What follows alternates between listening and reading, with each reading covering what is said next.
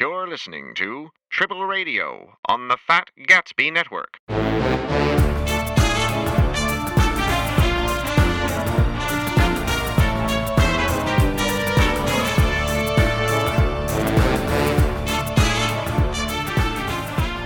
Here we go. I'm recording on my end. We are recording. It's a podcast. It's officially a podcast. Right, yeah. I am recording and streaming simultaneously. I don't know where it's recording to, but I'm sure I'll find out. Hopefully it's a disc with a lot of space on it. Hello, world. It's three middle-aged guys. We're here to tell you our opinions. And we're all white, so you know they're dynamite. Yeah. You know these are some winners. You can't find opinions like these anywhere else on the internet. Hey, guys, It's Triple Radio. It's Tim. It's David Swees. Hey, guys. But hey, we've been doing Triple Radio for like 15 years. Wait, that's too long. It is. It's time. Goodbye. Yeah. Wait. That's too long. No, it's just short of 15 years, I believe. I think we started in 2008 was whenever Speed Racer came out. Yep. You know, that's the best movie. We just had to tell the internet our opinions about Speed Racer. Well, you know, at the time, like rightly so. I'm not arguing against it. Yeah, but at the time, you know, it wasn't a cliche, I guess. Podcasts were still fairly new and fresh, and not everybody and their mom had one. So we are better than everyone that came after. So that's it. Better than everyone that came after. Yeah, just I was the easiest thing still to do. listening to podcasts on an iPod at that time. Yeah, I've never done that. I don't remember. I had one of I the definitely little was tiny still flat using ones. an iPod at that time. I believe I still had the one I got from Fortuna. Maybe I had a iPod Touch for a period when I was too much of a coward to just get an iPhone, but I wanted iOS apps. That's what we did too. We got a Touch first. I still have it. What is this? What's going on? Something shipped. Here's an OG iPod Touch in a handsome leather case. Okay. Yeah. No, yeah. So, yeah, we're back a few weeks later. Had some COVID in there. Tim,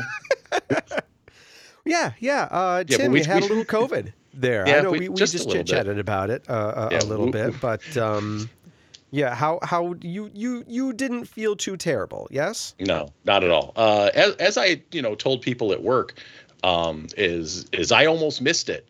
I feel like if I had not gone up and gone grocery shopping Sunday morning, I would not have noticed that I was feeling a little like bone sore. Yeah.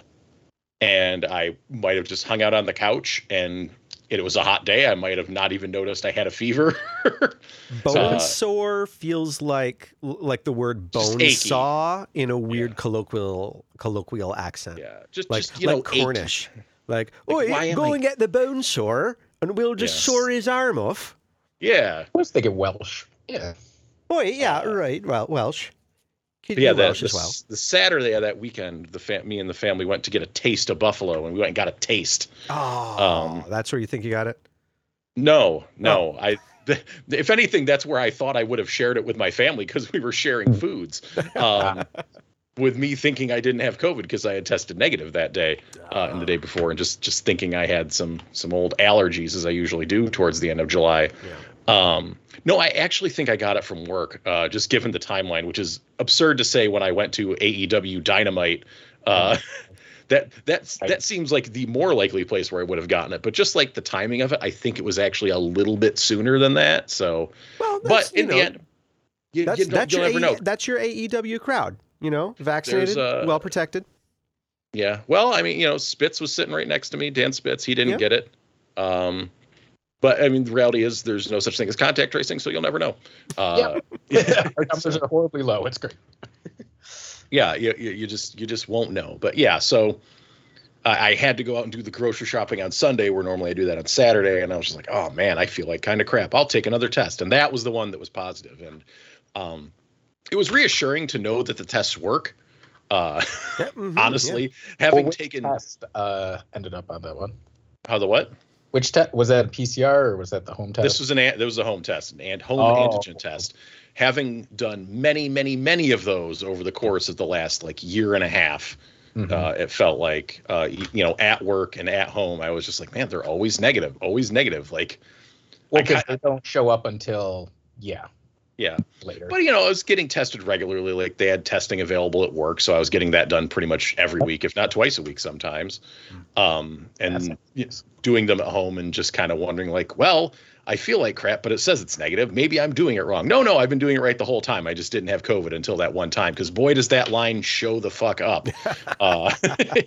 There was no question. I'm just like, after they say wait 10, 15 minutes. Like, no, it was like after a minute. I'm like, oh no, there it is. It's right fucking there. You can't miss it. But if I had just been chilling on that Sunday morning playing games, might not have noticed.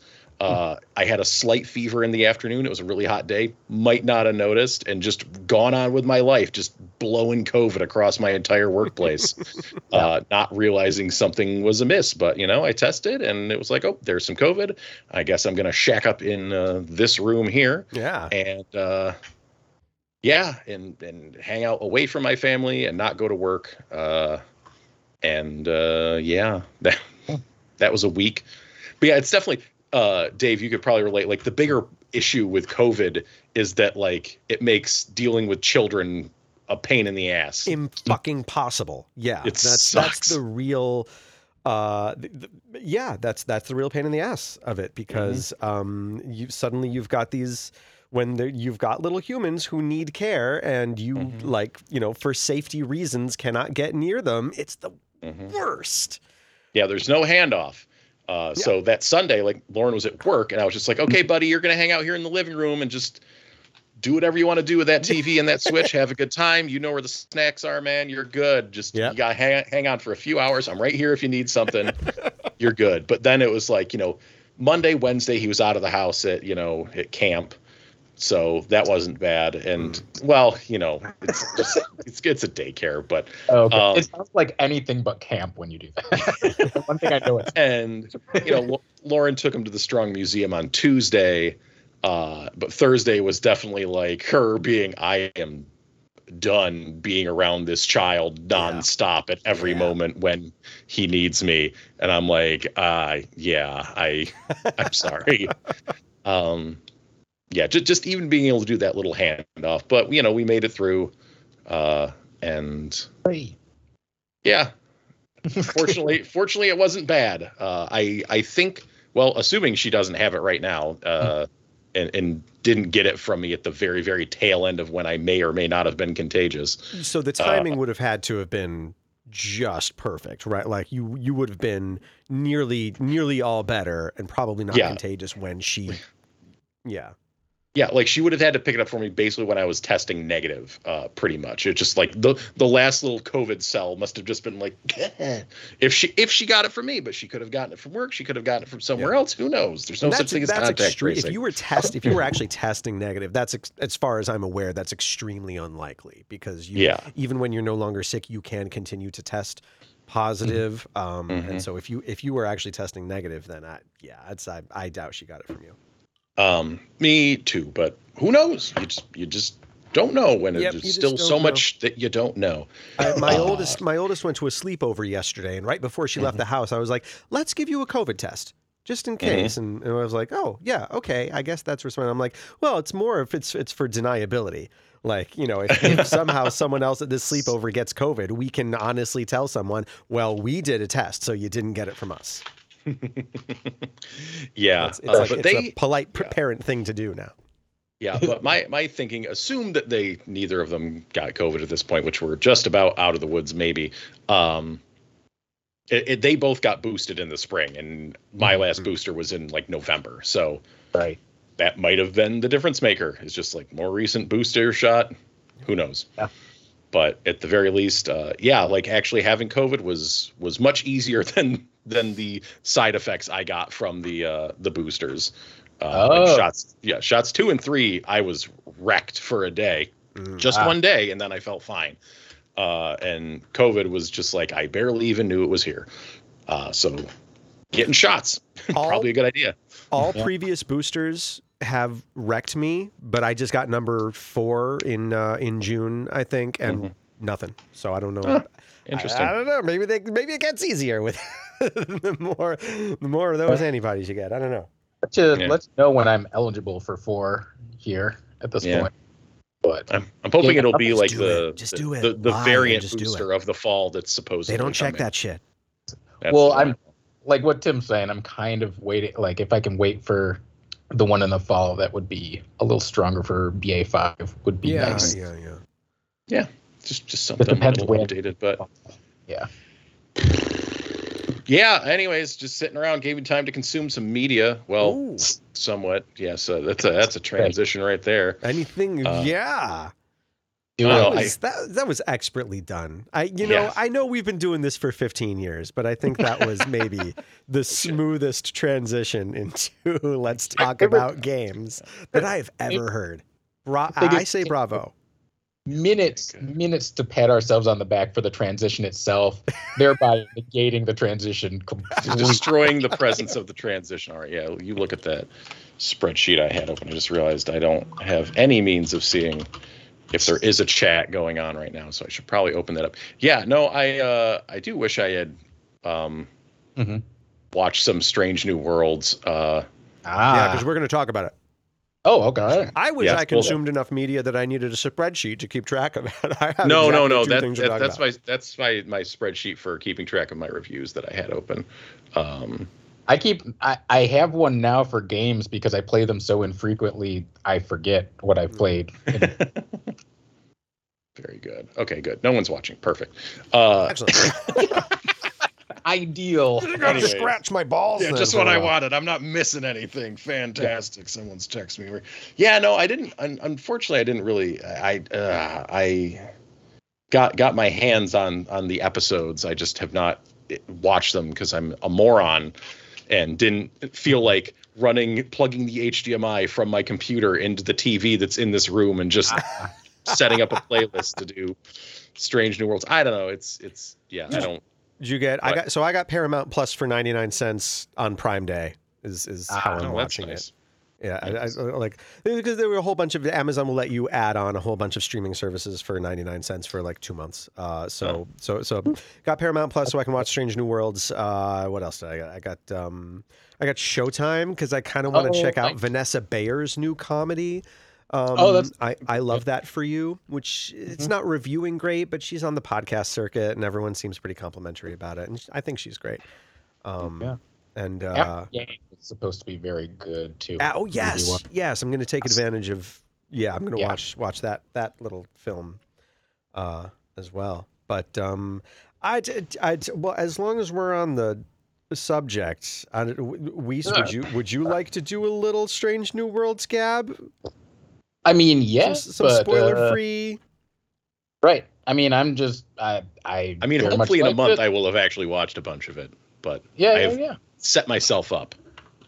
I mean, like I'm not going to add much because I think I touched on it last time, but very much the show is working, and I don't think I don't think CBS understands why. I don't think CBS understands why this is the one show. Like they just announced a crossover with Lower Decks. It's Comic-Con, which fine, whatever.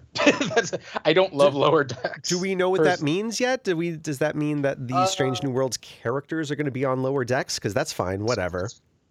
Yeah, I know it's hybrid animation. That's all I know. I didn't read into it because I've only watched the first episode of Lower Decks. So, I mean, I'll probably check it out. But I very much am enjoying just about everybody on Strange New Worlds. Mm-hmm. And that's kind of something I missed on, especially with Next Generation DS9. It's like any combination of people, like your favorite episodes could be just Jules and Quomini like going off and having a chat sort of thing. Yeah. And that's the kind of thing that all these like I feel like Discovery had it with a few characters, but it was always when it cuts to characters that I'm less interested in, then I drop off of the show in the middle of the second season.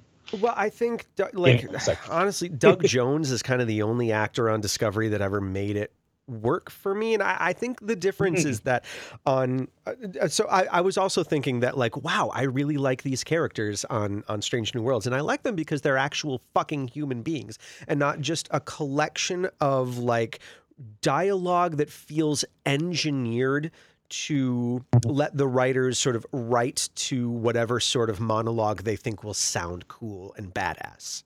That's what drove me crazy about the writing on Discovery and Picard is that the writing felt so goddamn sophomoric. Like these idiots just wanted their characters to have these grand speeches that sounded cool. And they didn't care how they got there. They didn't care if it didn't make sense for the character. They didn't care about character building. They didn't care about giving the characters personalities. They just engineered the plot to put characters in these situations where they could have these little tennis matches of dialogue or these impressive monologues that sounded cool and badass. And it just was the stupidest fucking thing.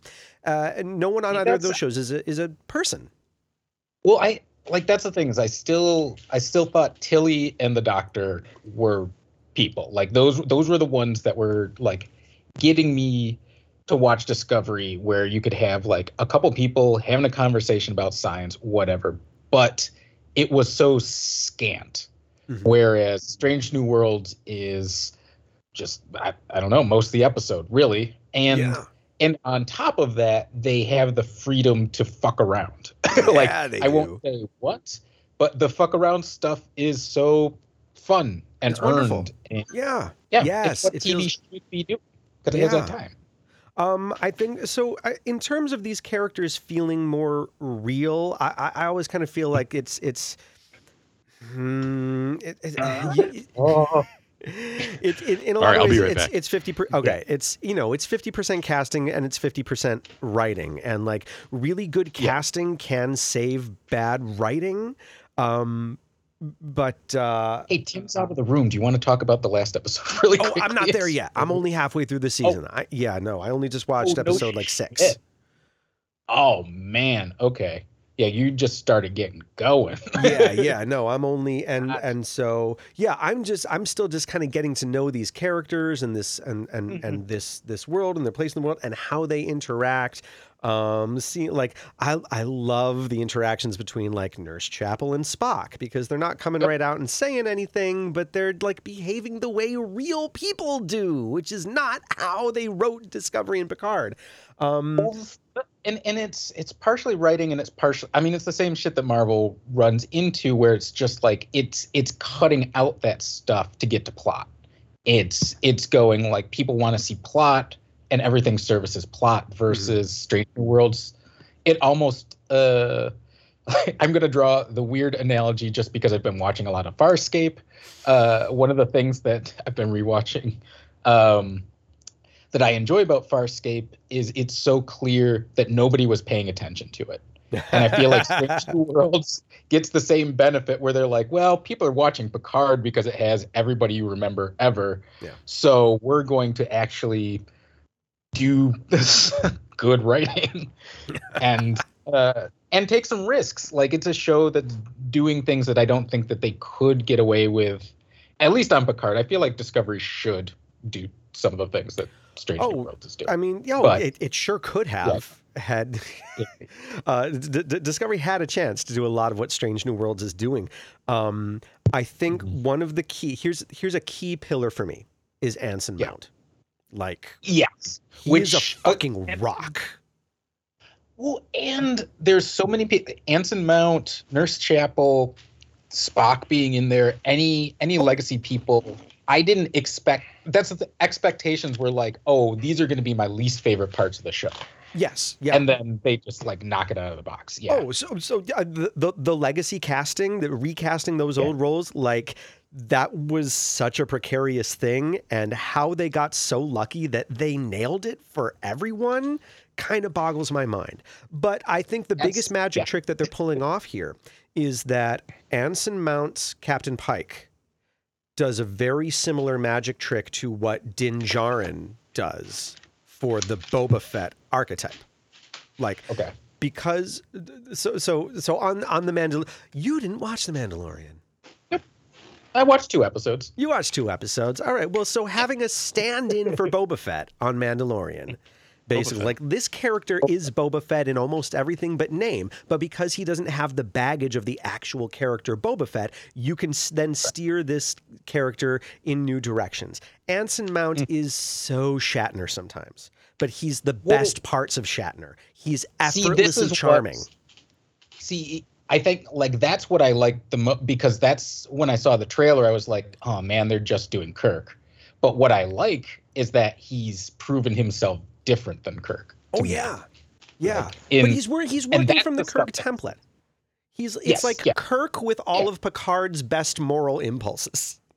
I had that same conversation at some, like maybe not I think he gets to be goofier than Kirk, but Kirk is reckless, and you can get like comedy out of that, but Pike isn't reckless. No, he's not reckless. He is as goofy as Kirk got in the later movies, which was just sort of off the cuff, just a little quick little quip. I'm gonna go mountain climbing with a record. Yeah, exactly. And it's reductive to say that Captain Pike is like the woke Kirk. But the minute I heard him say something like in an episode, he said radical empathy. You know, like let's practice radical empathy. I'm like, he's a woke Kirk. So just having a conversation about empathy, where like we're talking about all of these like fun things, but also they can just have a hallway conversation about empathy, and it actually like, And the reason why that is so important, I think, is because it is the thing that makes this quote unquote feel like Star Trek. When Discovery aired, I thought that what I wanted was something that didn't necessarily feel... I was fine with something that didn't feel like Star Trek. But it wasn't well written. So I was like, well, this is a pain in the ass to watch anyway. But what makes this feel like Star Trek is because they're really focused on the egalitarian ideals. You know, like these are... What makes it Trek is we're a utopian society with these egalitarian ideals, and we're going to be morally challenged every week, and let's see what we do with it.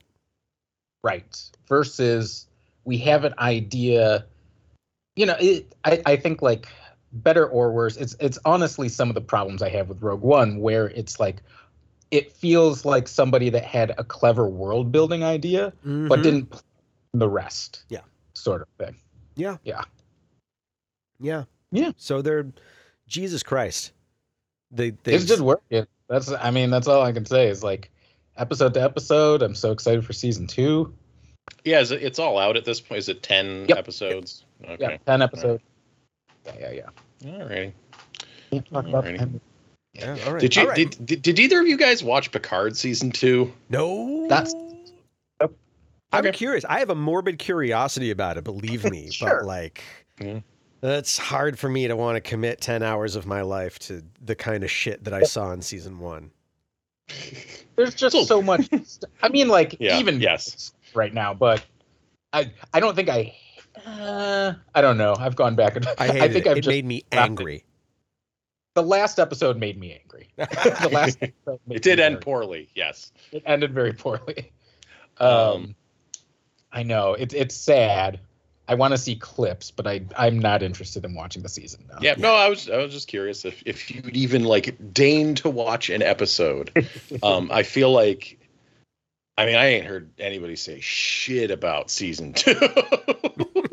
Like it might as well not even exist. Like I have the steady beat of some people being like, you should check out Discovery, and some people being like, you should watch Lower Decks, and I'm like, no way. And then I like Lower Decks. Let me just say, I liked Lower Decks. It's kind of a Rick and Morty knockoff that doesn't push as hard, but I thought it was fun. I feel like I'll probably hate it. But the one that I do kind of, I really kind of do want to go back to Discovery now and at least watch the episodes where the Strange New Worlds crew appears, because the new show references, like with knowledge of the original series gives me enough to go on. Obviously, I know what they're talking. We all know about Captain Pike and his scarred fate in this wheelchair. But I do want to see what happens on Discovery that paints our way to the references to that on the show. So, oh, that's interesting. No, I heard that it picked up by 3 or 4. I don't remember what they're on, but I heard that 2 was kind of atrocious, and then it kind of improved in ways. But it's it's honestly how I felt about a lot of RPGs, where it's just sort of like, yeah, give it 12 hours, and I'm just like, yeah, I ain't got that. No. Right? You got to give it a couple seasons. No, I will not give it a couple seasons. Yeah. I will not. I refuse. Well, things I will. Okay, so to veer back into games and things I've been getting into. So I started. So this could go 2 ways, into things I know I won't like or things that I know I won't finish, or both. Yeah. So I started while during COVID-teen, I did slip out of the living room during the day. When I did slip out to the living room on the days when no one was around, and I started playing Last of Us Part 2, which never. Yeah, Dave, you really liked Last of Us Part 1, didn't you? Or did you never play it? 10 years ago. Yeah, 10 years ago it was one of my faves. Yeah. No, I mean, I really liked the story of Last of Us, but I was kind of done with playing it by the time, a bit before I was done playing it. And that's kind of been my thing with Naughty Dog games, is I really dug Uncharted 2, and then have become increasingly, and I don't want to shit on Last of Us 1, because I did really like it, and I played through the whole thing, and I mostly didn't have too much issue with it until the last third. I was getting kind of sick of playing it. You might remember I put the game down for a year because of gameplay specifically. Yeah. No, it's like, I went into Uncharted 4 and I stopped playing it like halfway through. I'm just like, I can't, they are so good with their performance capture and their dialogue and their story stuff, and I just can't deal with playing the games to get to the end of them. And just hearing about Last of Us 2, perhaps as unnecessary a sequel as anything has ever gotten, and just kind of inferring about where the story went and hearing about how the gameplay hadn't really changed. I was like, and also hearing about how it's fucking long. Oh, I didn't know that. Yeah, it's. Yeah. Well, I'll never play that. Yeah, well, it's. I get somewhere like 20, 25, maybe 30 hours. And I'll kind of get into that. And I'm just like, this just doesn't sound like something I'm gonna make it through. Yeah. But I get in there, and it has a kind of a lengthy setup sequence to kick off the story. And then you get going on, kind of the main thrust of it. And, I'm having an okay time. I like the parts where I'm just kind of exploring, you go to Seattle and you're kind of dropped in there. And after a little bit of linear stuff, it kind of opens up and you're able to just kind of ride your horse around and go into buildings and do some stuff. And it's kind of cool. And their graphical prowess is very good. Sure. The environments look great, and riding around and you're talking with your companion and whatnot. But after playing a bit, right around hour 6 is when I started being like, how much more of this game is there? And then I noticed, I'm just like, okay, well, there's not that much more with Ellie, but then you play a ton more with an entire other character. That is a thing in this game, is you switch perspectives as to who you're playing as, and kind of relive the events of these 3 days in Seattle from another character's perspective. And I'm just like, there is no chance in hell I could get to the end of the Ellie stuff. There is no chance in hell I'm going through it with this other character. And then and then after that, there's more. After you do all that stuff, then there's an epilogue. And these are things I heard people kind of talking about, just man, this game goes on. Did they really need to do all this stuff with the other character? Did they really need to drag out this epilogue to get this point across? Did they really need to do all this stuff? But it's just I heard all this stuff about how oh man, they really improved the gameplay and gave you all these options. And man, I feel like it was the same stuff. I sat there and tuned down the difficulty too, just so I could kind of breeze, but I'm still just man, stealthing around and crafting shit, even though I'm finding like a lot of crafting materials. But like I heard, people had a lot to say about the controls in Metroid Dread and how there was a lot of them. There was also a lot of controls in Last of Us 2, in that like just like where your weapons are, what does dodge, and it's like, okay, what do I have equipped at this time, and what I was fumbling with controls a lot in that game. Did not feel terribly intuitive, and it took me a while. Like, how the hell do I reload? And it turns out you just press the fire button when you're not aiming, which is how no game does that. What? Yeah. The weirdest thing. I would never think of Just doing dry that. fire? Okay. Yeah, that's it. Yeah, because normally in a game it's just like, I'm just gonna kind of that's shooting from the hip. You don't have time to aim, so you just shoot from the hip. No, that's reload in Last of Us Part 2, and I'm just like, why is that? And dodge is over on a shoulder button where I incessantly think it's going to be on circle because of Dark Souls. That's just how that is. But yeah, predictably, I got a few hours into the game, and I'm like, I'm probably never going back to that. So not gonna pick up the remaster then, I guess.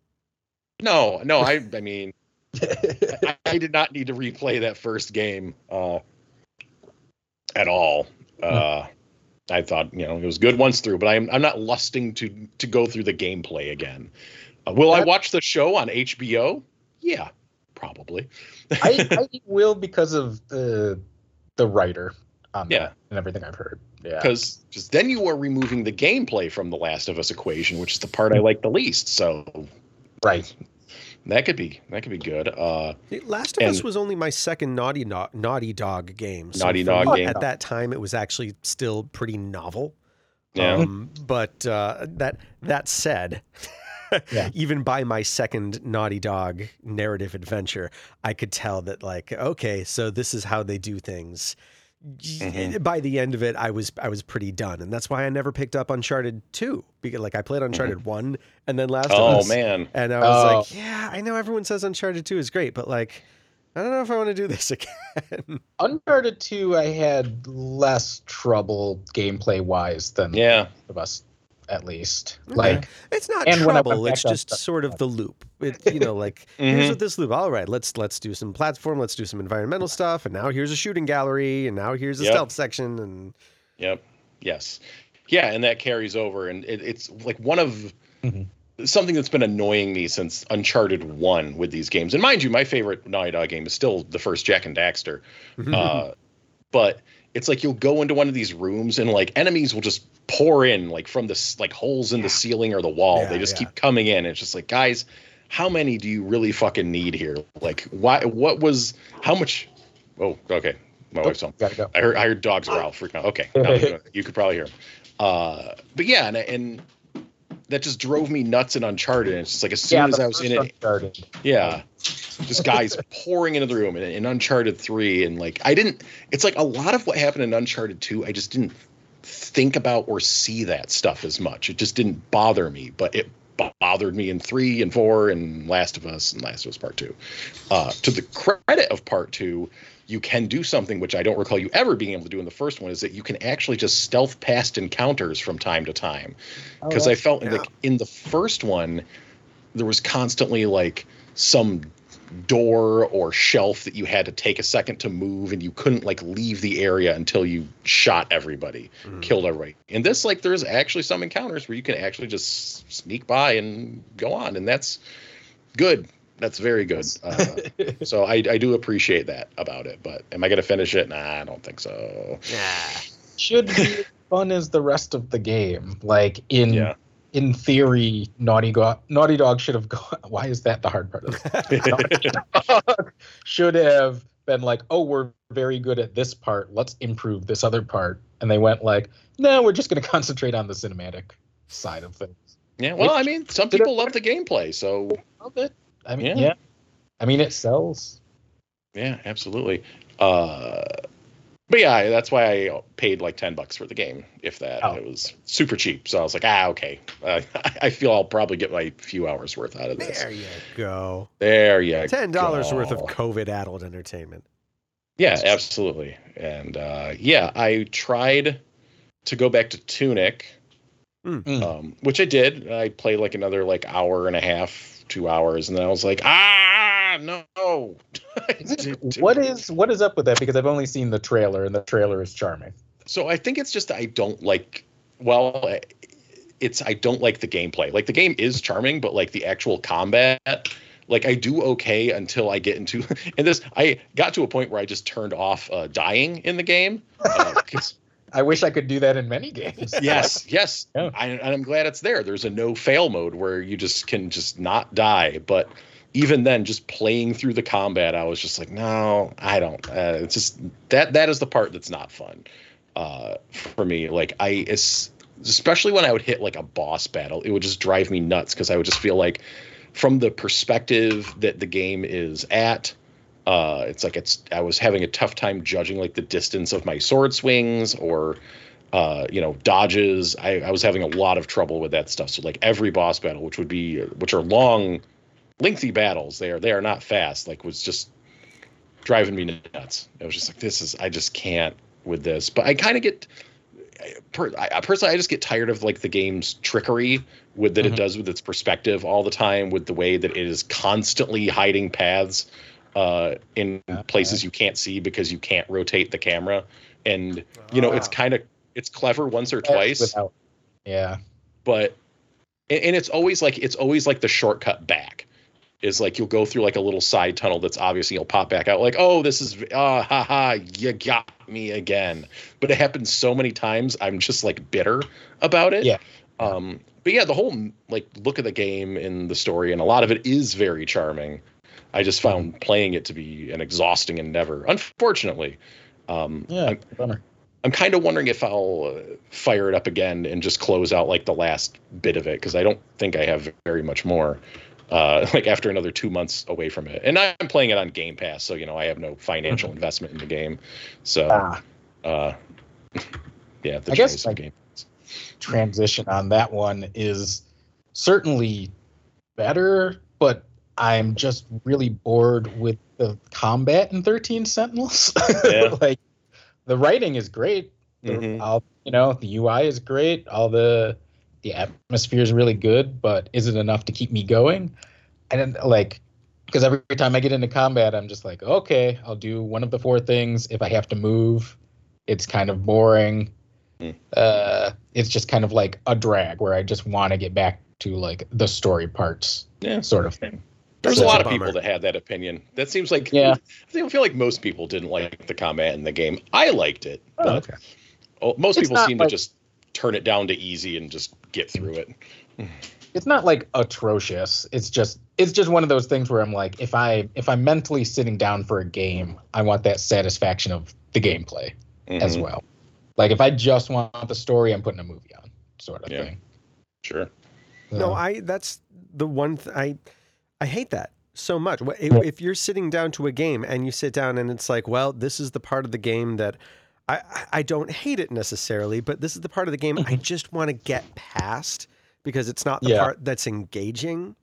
That's the biggest bummer. Like I feel like it was 20 years ago. I read either some critic in like, maybe it was Simon Poole in Trigger Happy. Maybe it's his axiom about like you find the thing about your game that is fun and you make sure the player is exposed to it at all times. And that's such a bummer when you have to slog through the even it doesn't have to be a part of the game that you hate. It doesn't have to make you be like, oh, I hate this because this part is broken. It doesn't have to be broken.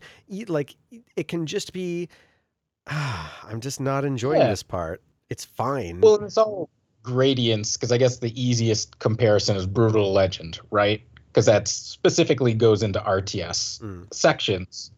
And I think those are certainly worse than 13 Sentinels, like gameplay wise, but I was so into the game that I could just like blast through them, and I still had fun in those enough to like power through and get to all the other stuff. But I know a lot of people that dropped off because of those. Yeah. I always liked those. I thought they were. I mean, like there was part I liked. It's just like Tim's just an RTS guy. What can you say? Yeah, I was about to say there is a parallel of weird like RTS experiments here. Yes. Yeah, he played StarCraft in college. I did not. Yes. Like, yeah, sure, this RTS isn't great, but it's interesting. I'll try it out. Sure, bring it on. It's a different reward system too, because my anxiety is just like, oh, I don't want things going on. I want to pause. I like system for that sort of thing. Like FTL, I was just like, no thanks. I respect you. No, thank you. This is gonna give me a heart attack. Yeah, it's a stressful game.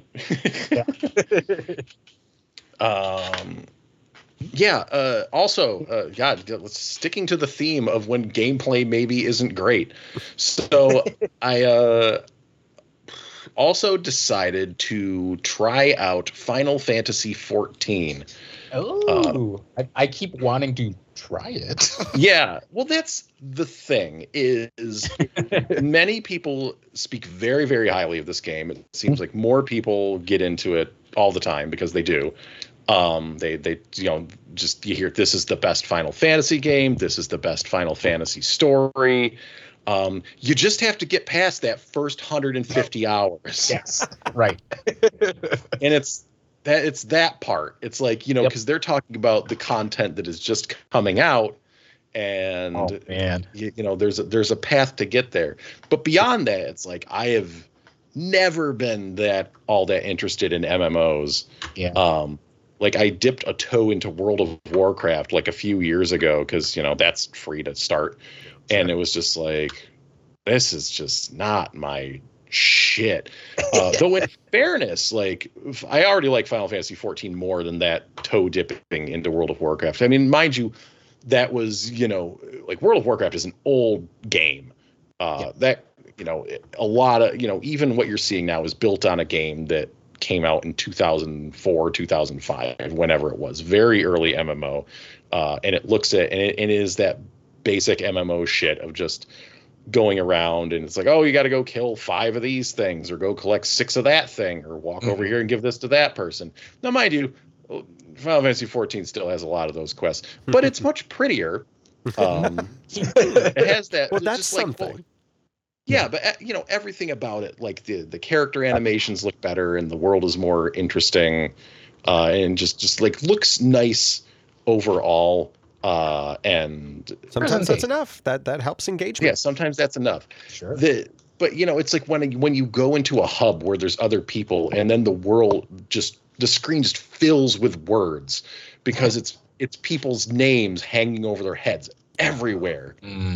And it's very like, how is this immersive for people, this wall of text? Right. But when you're out and about, like outside of those hubs, there's fewer people around. It's like, oh, okay, this is a bit better. But names of creatures are still floating above them and stuff like that. And it's still like, okay, I need to run around and I need to kill a bunch of these things. But it's been more interesting just kind of stomping around that world.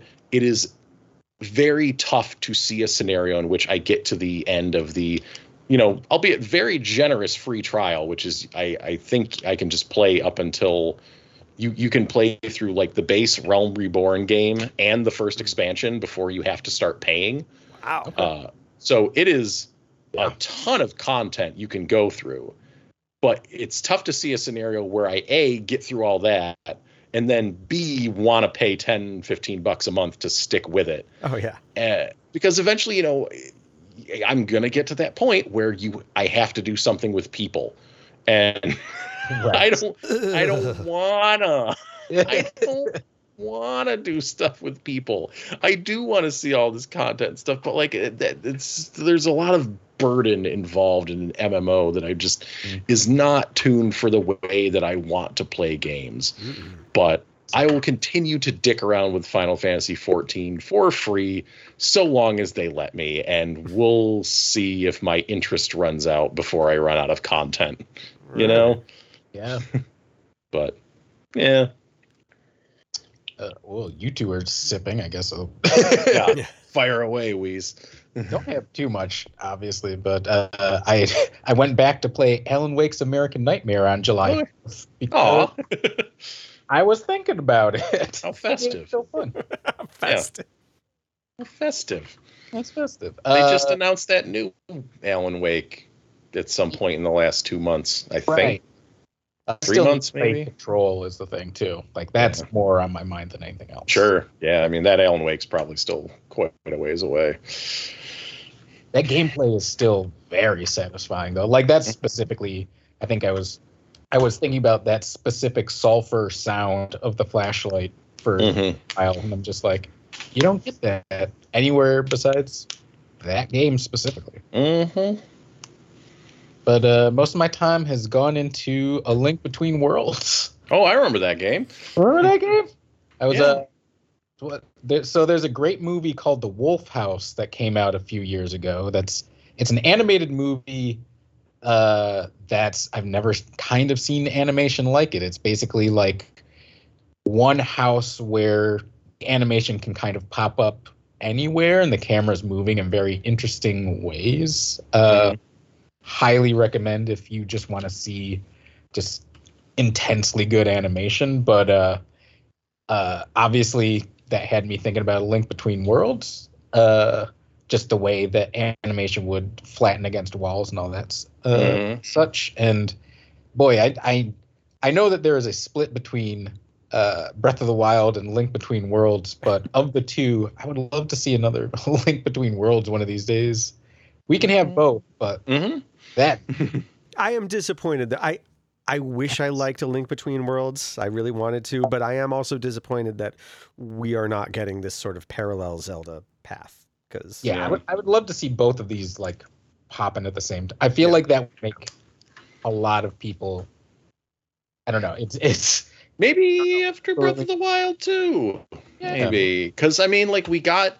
I'm thinking what may have filled that slot is the Link's Awakening remake. Oh yeah, as the off Zelda. So maybe next one though we're still getting those HD remakes at some point of Wind Waker and Twilight Princess on Switch. Better. I was so well. That was one of the things where I was just sort of like, oh, I'll check if that Wind Waker ever came to Switch, and I'm like, oh, apparently not. Okay. Apparently it's done. It's ready to go whenever. They just sitting on a quarter when they need something, when they need something to sell. Yeah, when it's pretty low. That music's very good. The music is very good. It's and visually it's way more charming in motion than it was in stills. For me, and maybe this is probably a real stupid thing that I wish to God I could get over it because I really, really wanted to enjoy this game. It's the 360-degree movement with an analog stick. Oh, okay. It felt wrong. It just felt wrong and imprecise, and I want 8-way movement with a D-pad for a top-down Zelda. It feels broken to me otherwise. It's just me. It was a feeling thing. Yeah, Dave, get over it. Get over it, Dave. Jesus, what are you doing to yourself? Well, I'm complaining about Dread, so whatever. Yeah. But going back to it now, it doesn't. 8-way is more precise, but there is a certain like freedom to that movement that feels nice. Okay. I'll say that to walking around. Okay. If that's sure. I'm not missing shots. I think that's the thing. Whereas something like Binding of Isaac, I think would be like your far end of controls versus how it interacts with the world sort of thing. And I can thank you to spin motions and weapons that can hit a wide variety of the screen. I think my only problem is that I started New Game Plus because I'm just like, oh, hero mode. Okay, I'm a hero. And then I didn't realize that was twice as hard. So just go back and dial it down. Yeah, no, to their credit, they did a good job designing around it. Like it's not that is an impediment to playing the game. The game is designed perfectly to accommodate that style of movement. It just it doesn't feel good to me. It just feels bad. It's me. It's my problem. Yeah. My own impediment to enjoying nice things. Yeah. Speaking of Zelda, I did fire up the Age of Calamity Hyrule Warriors. Oh yeah, The I Hyrule tried the Warriors. demo Yeah, for that when that came out. yeah, because I was like, man, Live Alive comes out in like 2 or 3 weeks, and I have to Wait, play something on my Switch. I'm like, came out like today. Yeah. But in the past, when I needed something to play on my Switch, I was like, I need something that I'm going to play that is lengthy, that I'm not going to get too invested in. So Yeah, This is it was probably- like maybe 2-3 days ago when I realized it was pronounced Live Alive and not Live Alive. I've been saying Live Alive for 25 years. oh yeah, absolutely, Yeah. still do. Still I getting used to it. switching around. Yeah. And Yeah, apparently the katakana is not ambiguous. Like it is Live Alive. yeah, and Hyrule Warriors: Age of Calamity is fine for dipping into some Zelda Warriors style combat, doing that thing. Persona Strikers. Well, that game's way better. Right. Well, that's the thing, because Persona Strikers isn't really like it like if you have Persona on one side and Dynasty Warriors on the other, like it actually meets in the middle, if maybe like a bit more towards the Persona side, whereas this game is they just painted over Dynasty Warriors with Zelda. Like it's more like that. Like they made like a cool hybrid with Strikers.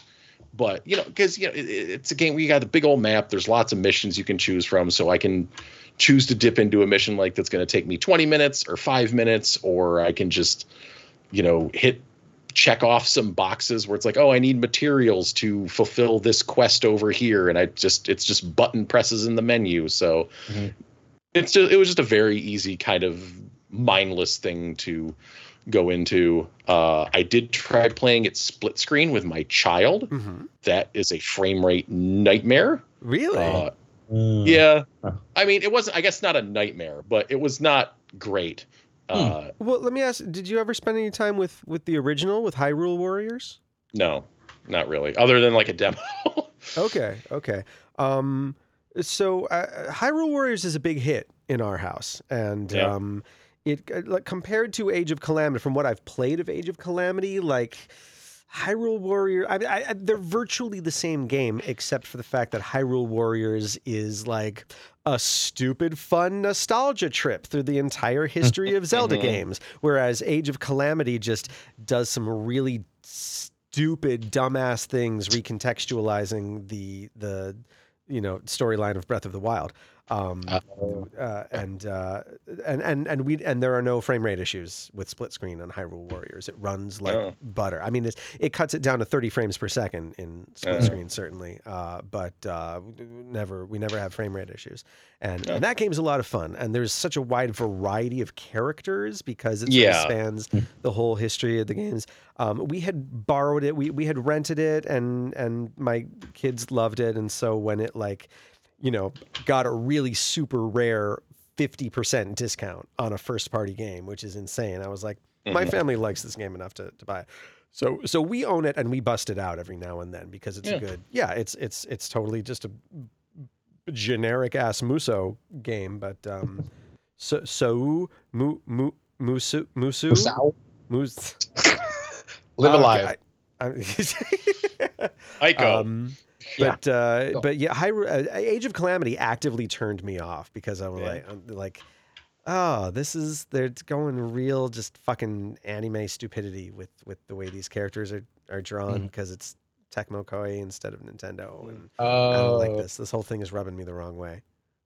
Yeah, see, I didn't really get into the original Hyrule Warriors because I was like, I'm not really into this kind of slap bang nostalgia trip that this game is. At least Age of Calamity is more grounded and directed in one thing, even if it's ridiculous in terms of what it doesn't do for the story of Breath of the Wild. That's why I thought I would like it better.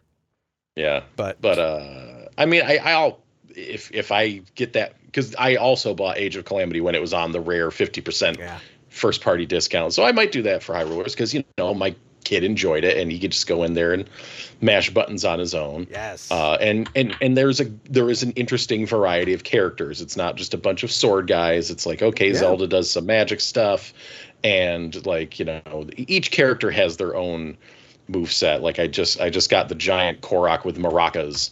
All right. So that's pretty great. It's pretty great See, stuff. Hyrule Warriors features Agatha, the butterfly catching girl from Twilight Princess, and she that's is the pretty great. favorite character. That's in the nice. house. Rich. Yeah. If you ever pick up Hyrule Warriors sometime and play that with Richard, I think he would get a kick. Check it out.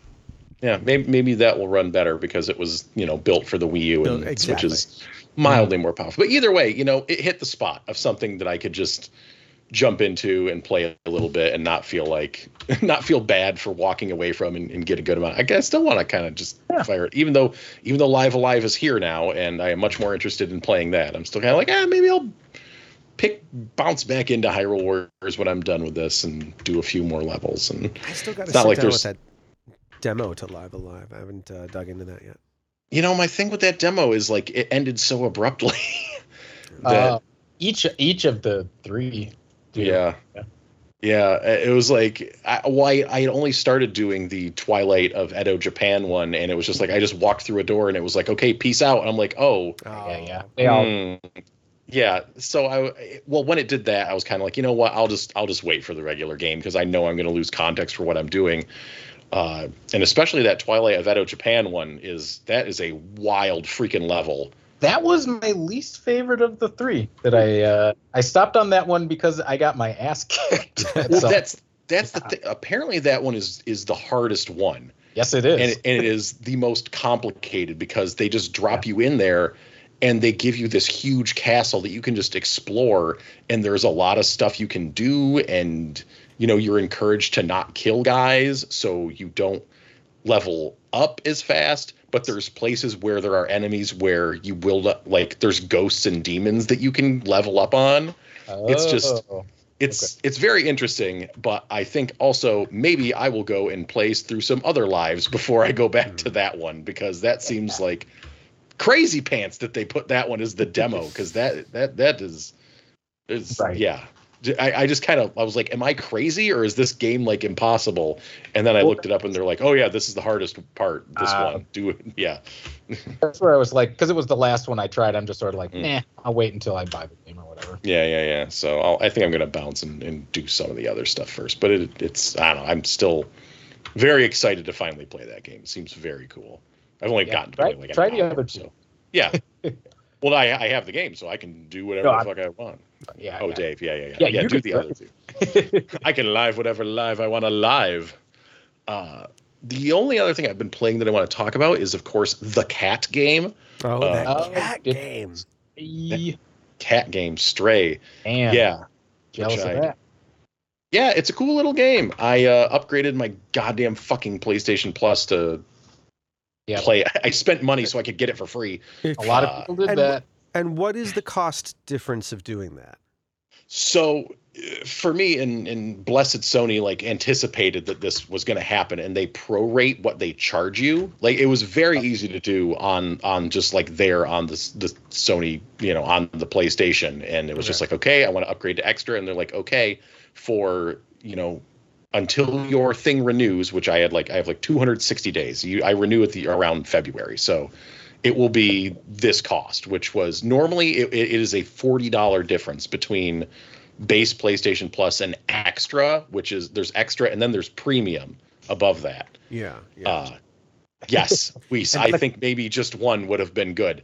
And now, then the difference between Premium is that you get the back catalog of classic games, right? That you don't get with that. With Extra, you just get a larger catalog of downloadable Well, Extra, games. So this is the thing. So both Extra and Premium. So when you get Extra, you get a collection. Like, you get like a Game Pass-esque library of games you can just fucking download.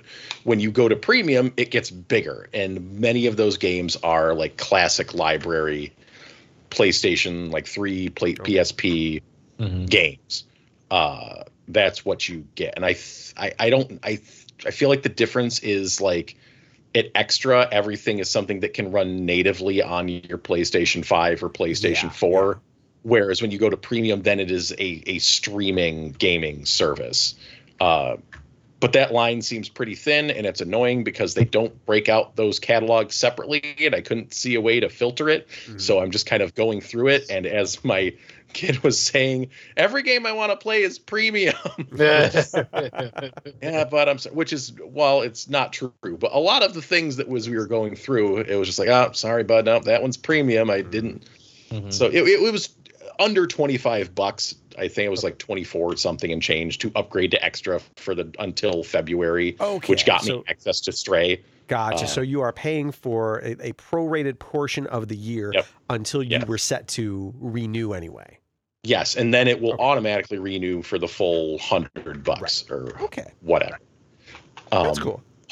Yeah, the way they do it is fine. And I think, as much as people bag on it as being Game Pass but worse, one, that's true, but also Game Pass is really good. So if it's a little bit worse than Game Pass, it's still probably worth it if you don't have Game Pass and you have a PlayStation system. Yeah. Like there was a lot of things scrolling through that I'm like, oh shit, that thing. I mean, there's plenty of first party, PS4 games I've already played, but there is some, especially on the premium level. I was kind of surprised, like some of like the random shit that they had in there. But random modern shit or random old shit? Older shit. Okay. Not so much the modern. I hope that they do more stuff like Stray. I think this game has kind of been the big coming out party for the service on consoles. Like this is the use case for.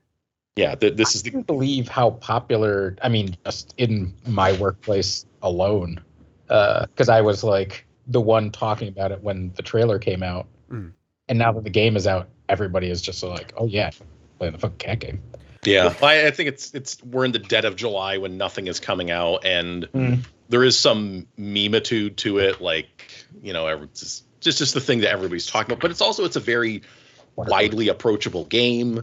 You can you get in there and play as a cat. Well, I think it's also this is the most savvy way to premiere it, is to put it on the subscription service, because would everyone be talking about it?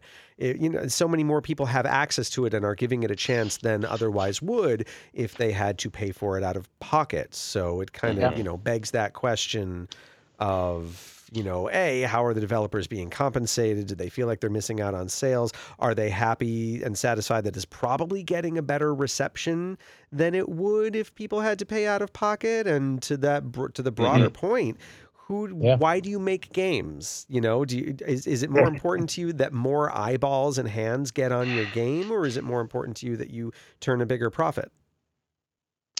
Yeah, it's a weird thing with the whole services.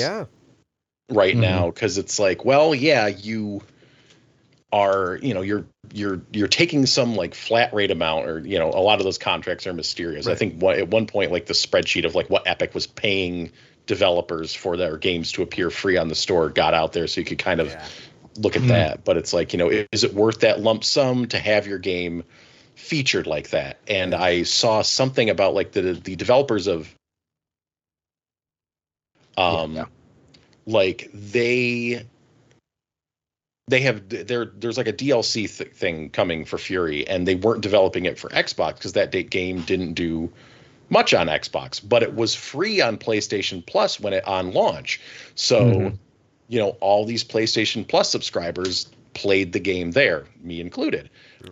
That's where I played the game. But and they were talking about doing it on Xbox, but it's like you can't get like featured on Xbox's game store, like unless you're a part of Game Pass. So it was just like, well, without any, there wasn't a lot of people that bought the game. There's no kind of incentive here. Like, never mind. Yeah. So it's like sometimes, it's weird. I don't know.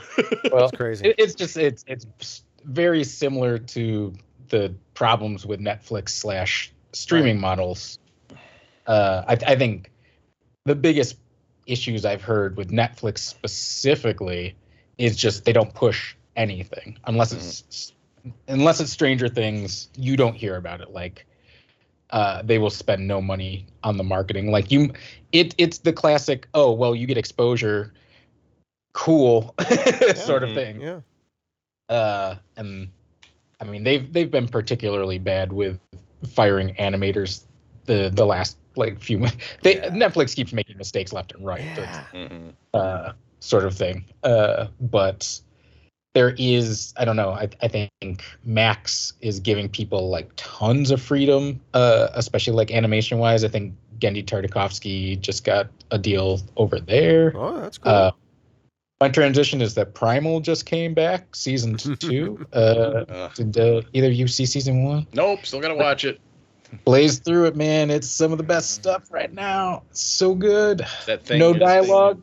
Don't got to worry about that. Is it too violent for a child?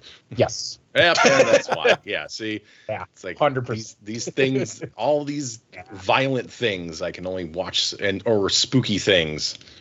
Oh yeah, it's tough. Yeah. What about Cuphead? I mean, that's a spooky show. He's watched Cuphead. I've watched Cuphead with him. That's fine. Okay. Yeah, and then he started playing Cuphead. Ow. He made it. He made it. He's on the second island. Okay. But he's kind of run into a wall there. But hey, Yeah, I so didn't think he'd make it through the first island. Really. That's pretty great.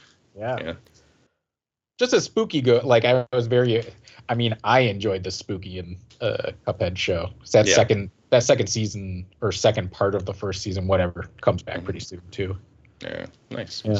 Now, Weiss, I don't want to derail your thought, but I do kind of want to circle back and because I'm curious about Stray, and I guess what I want to hear from Tim is whether you to actually talk about it, like in however much time you've spent with it, is this a game where you're like, yeah, I liked this for it being part of a subscription service, or is this kind of game where like, yeah, this game is so good, I would have paid money for it and would have been glad? Yeah, no, I think I would have been fine paying money for it. I mean, like, it is $30, and I think the game is like 5-6 hours long, which in my opinion is awesome. But I know to some people there's a $1 to time ratio that they don't like about that. But I heard it compared to A Short Hike, which I loved. So. Yeah. Well, that's for me. This is like, I really enjoy this type of game where it's like relaxing to play. Like, it's not like the puzzles aren't like killing me.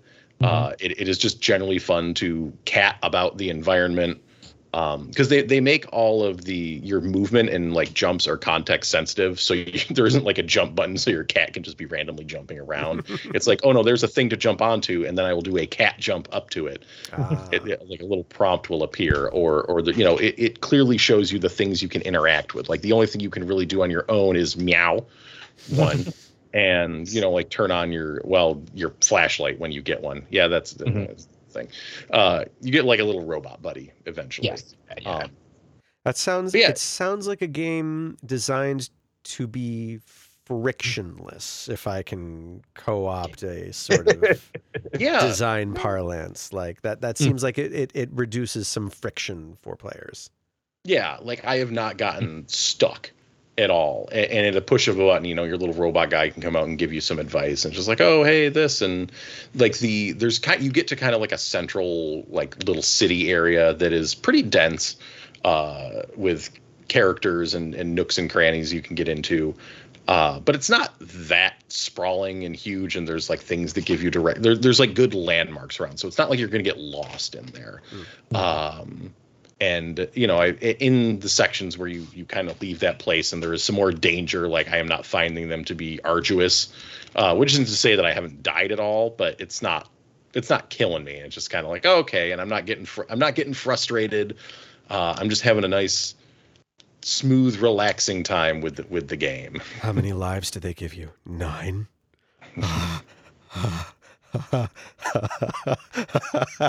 I mean, you This is the last thing somebody heard. You do get an achievement for dying 9 times. I did see that in the trophy list, so there is that. But yeah, you can go around doing cat things like scratching on things, knocking shit over, rubbing against people's legs, meowing. Yeah, it's a super fun little game. It's extremely playable for anybody just to get in there. And too powerful for the Switch? I don't think so. Okay. Someday. Yeah, I don't think so. Yeah, but it's Sony probably exclusive right now, right? It's PC and it's exclusive to Sony on console, but that's not going to last. Maybe by the end of the year it'll be on who knows? With it being on Extra, maybe that Yeah, that will might be a longer time. Maybe it might be like a year on there or longer. But yeah, I don't know. Exclusivity. It's like Tunic was not on. It's not on PlayStation until September. There was like a 6-month exclusivity window, and then it goes to PlayStation and probably Switch soon. Probably. Yeah, but Stray is fun. I've enjoyed it. I'm like a couple hours in. Decent amount into the game. I've played a good amount of it at this point. Nice. So I look forward to finishing it, which is a great thing to do. Finishing games.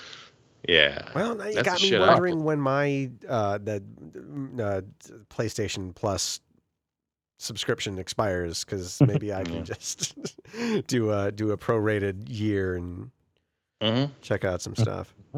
Yeah, get in there, screw around. Yeah, it's certainly not worth it. And I'm hoping that there will be more games they are going to put on there. Like, I don't think they're going to go to the length that Microsoft does, where there's like a game launching on Game Pass every week, pretty much, or every other week. That's a lot. But even if they have one every few months and it's a good high quality game that appeals to, well, I'll just say me. It can appeal to other people too, but as long as it appeals to me, well, that'll make it worth it then. It doesn't take much to justify that extra $40 or so for Plus. Cool. Yeah. Yeah. I only do the $20 Nintendo. Yeah, point. That's enough for me. Yeah. So Tim, that's a cool shirt you're wearing there. Viewers, listeners. Tim's wearing an Elden Ring shirt. Got it for Father's Day. Oh, that's nice. Yeah, 'cause my child was trying to think of games that I like. His first thought was Rogue Legacy 2, because that's what I was playing closer to Father's Day, but there was a lack of merchandise for us, and the next place we went was Elden Ring. He's a thoughtful chap. A fan gamer, I just something.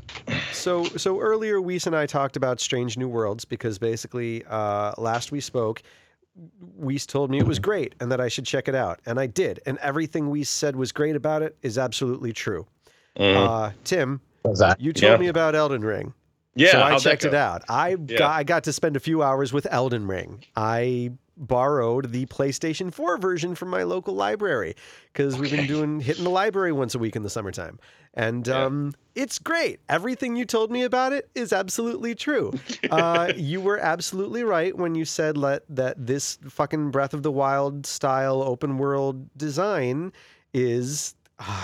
I'm going to use it again. Frictionless. There is less friction. There's less friction for me, and I enjoyed it. There's still plenty of friction in that game. There's a lot of friction. Believe me. But I definitely enjoyed my time with it more than any other Souls game.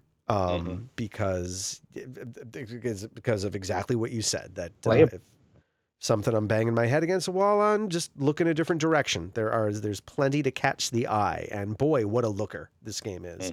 Even on PS4, it's stunning. It's gorgeous. It is enticing to the eye in a way that, like, and I love the art style of Breath of the Wild.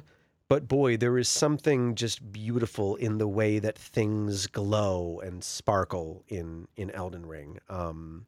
Just the world tree that dominates the sky, the way that the fallen ruins everywhere, contain secrets and are mysterious and captivating.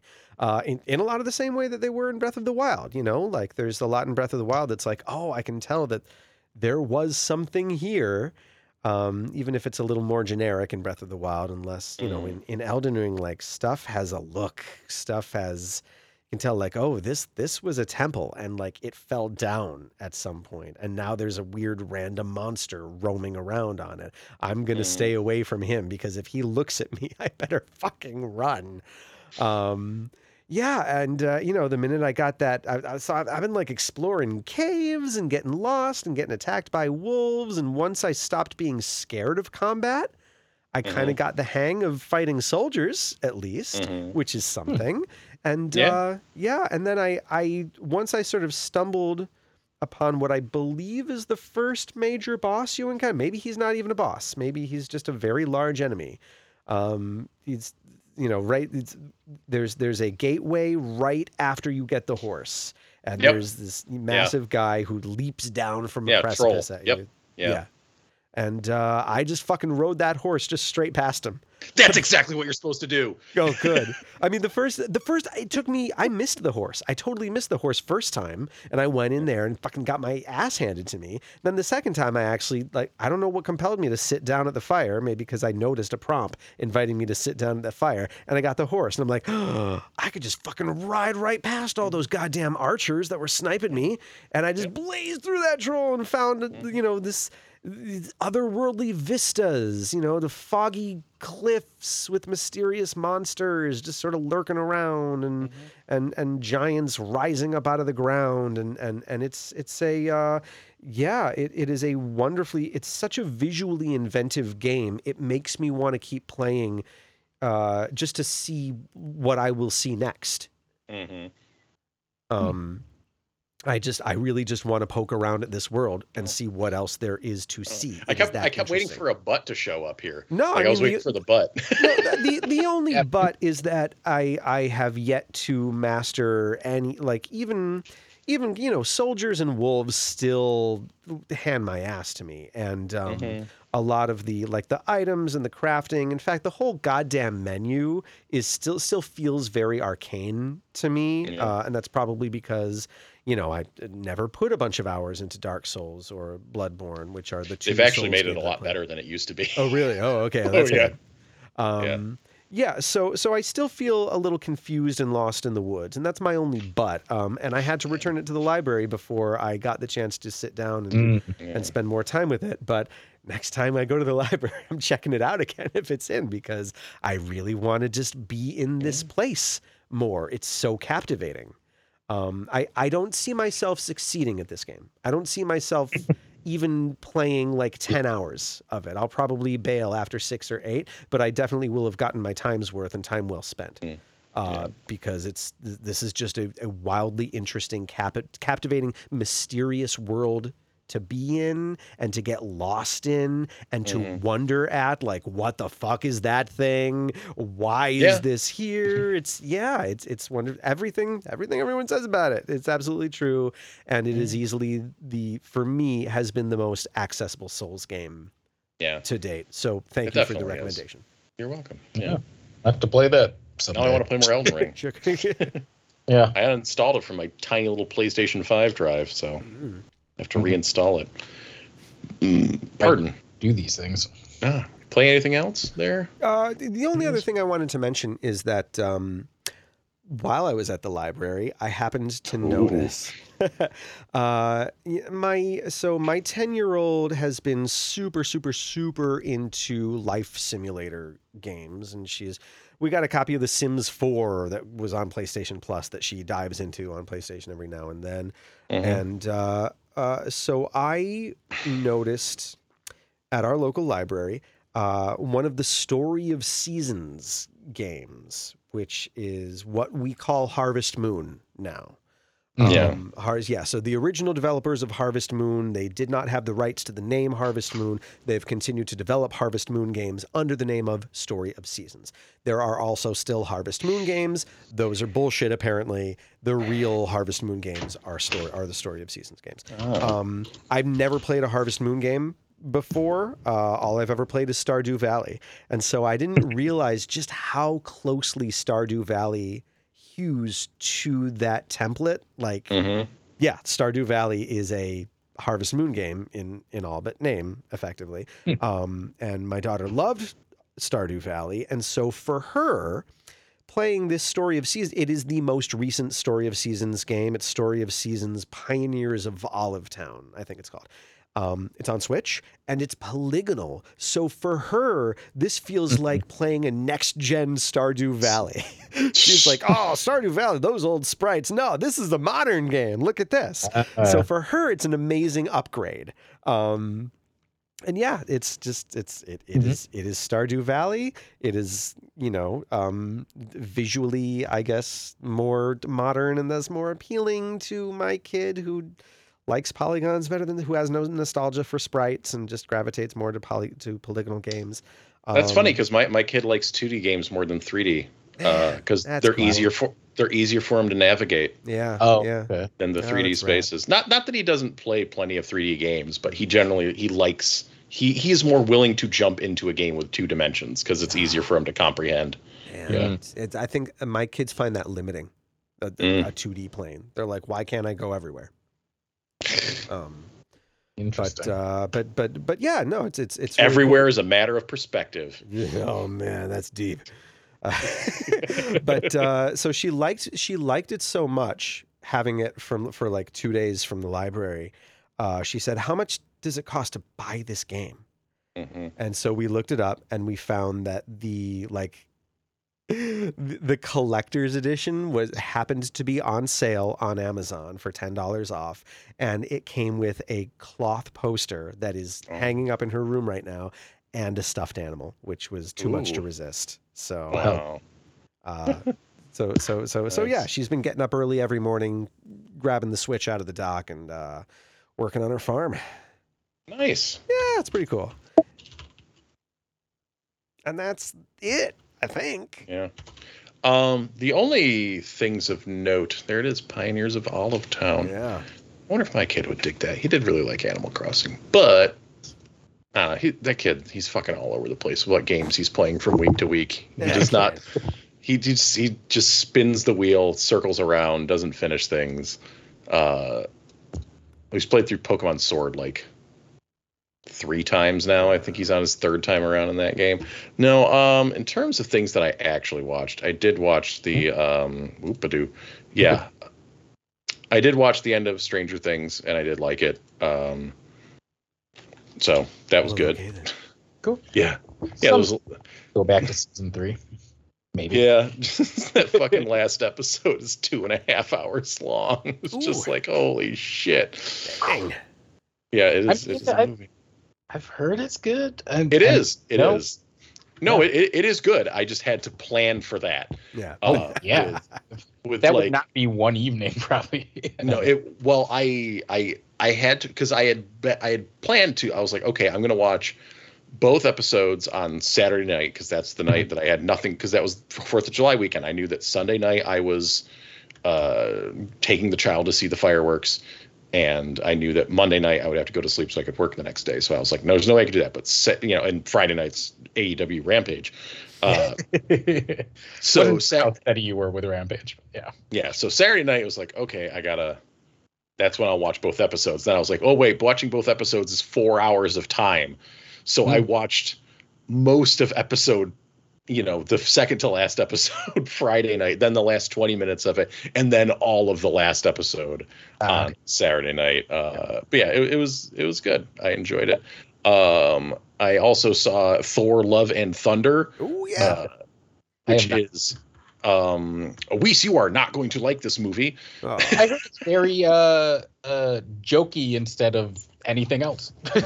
Yeah, it's like if that was too much for you in Ragnarok, it's going to be way too much for you in Love and Thunder. It's not the amount; it's that it just didn't work. Okay. Yeah. I think. Well, maybe I don't know. I'll give it a shot, but I'm waiting until Plus on that one. Yeah. No, I'm not dissing Love and Thunder, really. Like, I mean, I think Lauren put it best. She's like, oh, that made me forget about the hellscape of our world for 2 hours while we were in that theater. And I was like, yeah, it did. It was entertaining and goofy and very low stakes Marvel shit. Even though it had kids in a creepy cage, like from something out of an 80s fantasy movie. Low stakes are good. I want Marvel to do more low stakes. All right. Yeah. If low stakes, yeah, I mean, that was what I liked about Ms. Marvel. There's no cataclysms. I mean, there was a cataclysm coming, but it didn't feel like it. It all feels. Did it ASX through a portal? Did it? Just the very tone of the movie. It's still like, despite there being Gore the God Butcher, who was a great character in the comics, by the way. Most people liked the villain more than anything. Yeah. Like people that like the movie were all about that. Yeah, but it's like you don't feel like, despite him being a menacing villain, it's like you just given kind of the light nature of the movie, you don't feel like there's danger. Like there is some menace, but you don't feel like there's like, oh my God, the world's gonna fucking end. Oh God. Even though that's the dude's, he has nefarious end goals, but it's yeah. The criticism that I've heard most is that it is a dangerously self-indulgent movie. Like it's the Taika Waititi almost getting up his own ass with his shtick. But perhaps. I also have to wonder if that criticism is coming from people for whom these characters are more precious than they would be to someone like me, who doesn't really have a history with any of these characters, and I don't really care. I will happily see Thor in any context. I think the go-to argument for the non-critic folk is the word pretentious or masturbatory, and I feel like people don't really know what that means. I feel like people are like, this movie feels like they were making a movie and I didn't connect with this movie, so it must have been for them because it wasn't for me. They didn't make this movie for me. I just see this about anything. It's gonna happen with Nope in a week. I can almost guarantee it. Sort of thing. Which is great. I saw that. We can whatever. I do want to see that. I really want to see that. Obviously, horror. Yeah, it's a thing I have to find time for. But Lauren can do this one. I think. Yeah. Like I think she'll be freaked out at a couple spots, but it's not hard horror. Yeah. It's more early Spielberg kind of. Okay. All right. So like, it can be freaky, but it's not like, it's not gory. It's not. Us was definitely way more. I still got to see that. Oh, I haven't seen Us. No, I haven't. I love that contrast of reactions. Dave's like, "Oh my God," and Lisa's like, "Eh." My thing with Us, like the performances were great. It was shot really great. It was just really mucky. It felt like it was thematically trying to do 1,000 things, and it didn't connect with any of them for me by the end. I felt very similarly about the Suspiria that came out that same summer, and I think that might have been. I don't know if he wrote that before Get Out, but it had that like first movie feeling where you're trying to throw in everything at once. Sort of. I just felt like Nope was way more focused, and that's great. And Get Out as well. But yeah. I really liked Us, but I would agree with that assessment that it lacked the focus of Get Out. But Get Out's a pretty perfect film, so it's hard to top that. That's it's almost mean to compare to Get Out at this point. I mean, I did the same thing when I got out of the theater, but yeah, and that's the thing. Is like my complaints with Us. It's still better than probably most of the stuff that was out that weekend. Yeah. Yeah, but I see. Like, yes, if you take Thor deadly seriously, like I can see where Taika Waititi does not. But the thing is, they did 2 movies where they took Thor, in the mythology of Asgard pretty seriously, and those were kind of flat. Yeah, but there was see, that's my thing is like those were bad movies. Like that's the thing. It wasn't because they took him seriously. I think it's almost the opposite where it's Marvel, so everybody's quipping. Yeah. So like it undercuts a lot of what could work with Thor, why Thor works in or has worked in comics. Whatever sort of thing. Yeah. But this one is super dismissive of that stuff where it's just like it's not even it's just like it's like recapping when like Hogun and Fandral and Volstagg died, and they're just like, oh yeah, these guys, whoever they were, they're dead, and like I hate that already. See, that was my like one of my least. They make fun of. I don't know, like that's bad scene work to me. That's I did not like that. I was just like, okay, that's a little bit much, like to just like dismiss those characters. And there's like a part where Sif pops up, and Thor is just kind of like like there's this. It's like it's the world of Taika Waititi's Thor like grinding up against like what Thor was before he took control, and it's just it is abrasive when those two meet. When they're separate, it's like fine, whatever, because there's not much of it left. Their Asgard is now resettled on Earth and is this goofy kind of tourist attraction type deal, but he has the characters that he wants to go off and adventure with and do things. And Thor is, gone through a lot since then. So, I mean, the stuff that Taika works best when he has that strong emotional core.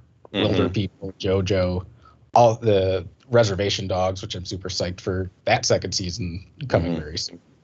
That's why I'm like, yeah, make your Thor, make tons of money. Like he's our flag means that. It's all that stuff where he's very good at making stereotypically like masculine characters like vulnerable without making fun of the vulnerability, without it being a shitty gay joke. That's an incredibly apt way to put that.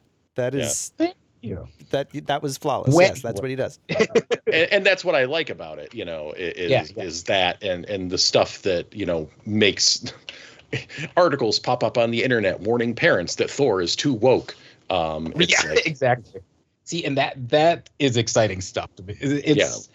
And those are like that's what I mean, low stakes too, where it's like I don't care about Thor killing someone unless that person is like the Vision Scarlet stuff is affecting because that's affecting them. Like, whatever, if he's snapping his fingers in a city in the distance is disappearing, whatever. Sort of thing. Just seeing that affect somebody personally, I feel like Taika in his best can do that. So yeah. And I felt like by the end of Ragnarok, it's like, there had been something of a character journey for Thor in that movie. And that's here too. It's just there's a lot of tomfoolery in the middle, and the whole scene with like Zeus's it goes on for a bit.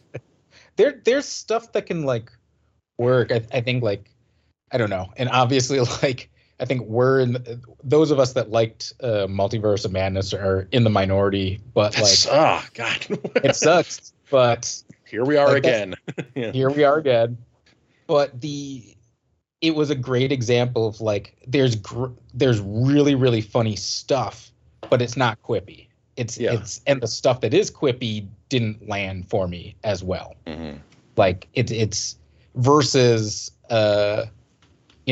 Doctor Strange in No Way Home, or No Way Home like making fun of Otto Octavius's name. I'm just like, sure. It's just like making fun of your own thing because you can't be earnest right now. You have to have a sense of like irony or be above the material or that sort of thing.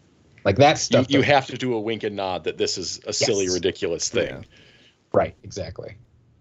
Yeah. I feel, God, there was something that I don't know. I don't remember. I don't know. I feel like there was something else recently that kind of did that was just like, well, why are you making fun of this thing if it's like this is your universe? Like, that's the thing. Yeah. Why did you agree to make this movie if you're just going to make fun of the content of it? Yeah. I mean, like it used to be the old critique of comic book stuff in the first, or of DC specifically, especially something like Green Lantern, where you're like, well, why are you doing Green Lantern if you're mostly setting it on Earth? And it just felt like you were embarrassed that you're making a Green Lantern movie or whatever your property was, sort of thing. Yeah. Oh, this is driving me nuts that I can't remember the thing. Anyways, doesn't matter. You see that Wakanda Forever trailer? Yeah, I wish that was the entire thing. I wish they didn't announce their slate. I wish they would have just like showed up to the podium, played that. Saturns are out. It's great. We walk away, but yeah, they let Ryan Coogler make an actual like movie that looks like a movie. Yeah, that like those. Yeah, this is a beautiful looking movie. And I was surprised with like how because I had just been talking to my coworker, like we were reviewing the upcoming slate, as it were, and we were like, God, what's because whenever a movie comes out, we're like, well, okay, what's the next thing that we got to think about? It's like, oh, it's that Black Panther movie. Like, oh, geez, like what's going to happen with that? Like, where are they going with it? What's going on? And it's just like, oh, apparently, like they're simultaneously, grieving the loss of T'Challa in the universe as well as here. And I know there is some debate that rages whether they should have just recast him. And I feel that would have been really hard for this movie. I was in the boat. They shouldn't have made another one. Until this trailer. Just leave it at the one Black Panther movie, because there is so much weight on this sequel. Mm-hmm. But I think they're with this entire with the next 3 phases of the Marvel Cinematic Universe being the multiverse saga, there's lots of room. I am so checked out. there is lots of room to yoink in, some other Black Panther that meets your cinematic universe needs. But see, that's the danger of time travel and multiverses. Yes. Because now we have no weight. Because if somebody dies, why would anyone care? Yeah. Right. If they do it too flippantly. Yeah. Well, put a pin in that for a second. But I think it's good that at least for, this movie, we are going to not do that. They are going to pause and have the nation of Wakanda react to this, even though they could have just had, T'Challa. I think it just would have been so weird for this movie to just go on and be like, yep, here's new T'Challa. Yep, we're just going to do it. Even for, Yeah. No, it felt like this was going to be a complete mess. And it still could be just a great trailer, but it is a great trailer. And it's a great trailer. And I feel like Kevin Feige is smart enough to just let Ryan Coogler make a movie without sprinkling in all the things. Mm-hmm. That's my hope. Yeah. Well, it's because that first Black Panther made $1 billion. It's one of their biggest movies. So it's if you're just going to okay, you did it. You made the $1 billion. Here's you can do whatever the fuck you want with your movie. Pass. I'm hoping. But unfortunately, it doesn't always work like that. No. Is a thing. Spider-Man 3. Yes, that's true. Sure. Yeah. But in this case, I'm hoping that they just that they handled. I hope that after seeing that movie, I'll be like, okay, this was handled appropriately. You made a banger ass movie. Everything with the Atlanteans looks better than it should be for a bunch of goofball fish people. I know. I don't care about Namor at all. Me either. No. He's a dork. So him being in that trailer was the least interesting part of it. Mm-hmm. But his design looks, better than just guy in trunks. Right. Yes. I'm sure it's setting up Secret Wars shit and all that. Maybe. I don't know. But I'm much more interested in just spending time in Wakanda. Yeah. And this is apparently to get into some of the general cinematic. This is apparently the end of Phase 4, a phase which I barely felt started. People have a lot of opinions on. Yeah, it's weird. The whole thing has been. Stop saying phases at this point. Yes, at this point. Well, it's it made sense back when there was the bookends of Avengers movies to build okay, everything is building to this Avengers movie. Everything's building to this Avengers movie. But now we're building to 2. Yeah. Yeah, but they're building to 2 at the end of the 6th phase. Sure. All right. So I watched half the trailer with the sound off after I saw you tweet it, Tim. So I haven't watched, but I'm going to watch it right now so that I can. With the sound on, you got to watch it with the sound on. Yeah, we'll talk about this other shit, but and one of the complaints of these movies, which is what been Black Widow and Shang-Chi and Eternals and Strange and Spider-Man and now and Thor, it's just they don't appear to be building to anything in particular. They're just kind of or half of them are. Obviously there's some multiverse stuff going on in some of them, but not in others. And the thing is, I like that. That's, and I wish that they were more separate, but that's not what. Marvel has been training people in a specific language of watching Marvel movies. Yeah. And so people get excited for that. It's like watching the What If episodes where they couldn't resist, and I still like that ending. But I was liking when they were separate, personally, anyways. Yeah, and that's, I think it's fine if it's like, oh, only a couple movies here, like only, Multiverse of Madness and Loki and maybe Spider-Man. Those are the ones that are really tied into the overarching thing right now, and like Shang-Chi and Eternals, and like Thor is kind of doing its own thing. They're detached from that. I think that's fine. And it's just like a weird mishmash of things, but they feel, I guess they feel forced to kind of like pull them all together. Well, because they always have been, but people are noticing now. That's the big difference. Yeah. Yeah. So it was very weird to me that they went out and announced that, like, oh yeah, in 2026 is when I think it is, like, it matters. Yeah. It's like, oh yeah, there's going to be 2 Avengers movies. Like, we're doing Avengers movies in 2026, like, but we're announcing nothing else from that quote phase of movies. And all the others, like from phase 5, those had all already been announced, up to and including Blade. So that was just kind of reconfirming things that already exist and just putting out the timeline now after, now that we're might as well be post-COVID because nobody gives a shit. I'm raised, but I know I actually saw, I had a Facebook memory today about because they must have, this is from like 8 years ago, they must have just unveiled like the roadmap to Infinity War and Endgame, and I was just thinking about like how much more exciting that seemed at the time than this. Yeah. Well, the trailer was pretty good. Yeah. I was going to say, you need that song blending into that other song. Yeah. Yeah. Nah, and I know that I'm less Marvel enthusiastic than a lot of people, so it's interesting to see, what's grabbing people. I'm just like, I liked Wanda a lot. Do I care about an Agatha spinoff show? We'll see. I'm just like, I'm burnt out. Like, I look at that slate and like somebody did like a mock that was just like, just blacked everything out and said like, no, Marvel just says we're not doing fucking anything. And I felt relief.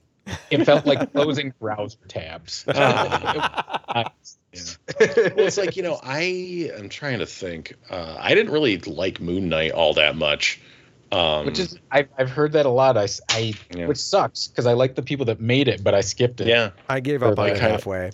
It kind of came and went. I like Moon Knight more when he is not surrounded by a bunch of Egyptian mythology shit. I like it when you take Moon Knight and his personal Egyptian mythology shit and put it in a completely different context. Like when he's just doing street hero shit in New York, that's way more interesting to me than what they did in that show. That's kind of my same thing with people like Thor and Doctor Strange, where I'm more interested in seeing that contrast of, straight person, absurd person, or environment, that sort of thing. Yeah. I still have to watch Ms. Marvel. Me too. All right, we won't pretty much all of it. Yeah, unfortunately, yeah. So Lauren is also in super Marvel burnout mode. So like, it's she just doesn't want to like, just like and I've heard that one's good. Yeah. It's the writing isn't. I don't know. Like that's the thing is like it's not. You're watching because you love the casting of Ms. Marvel and her family. Like that stuff is very, very good. The writing doesn't have some of the pitfalls of the Marvel shows, but it also isn't like why you're watching. Whatever. Like it's an easier show to throw on, and it didn't feel as superhero-y burnout for me, anyways. So yeah, but it's like Hawkeye was fine. Forgettable is my word. Yes, indeed.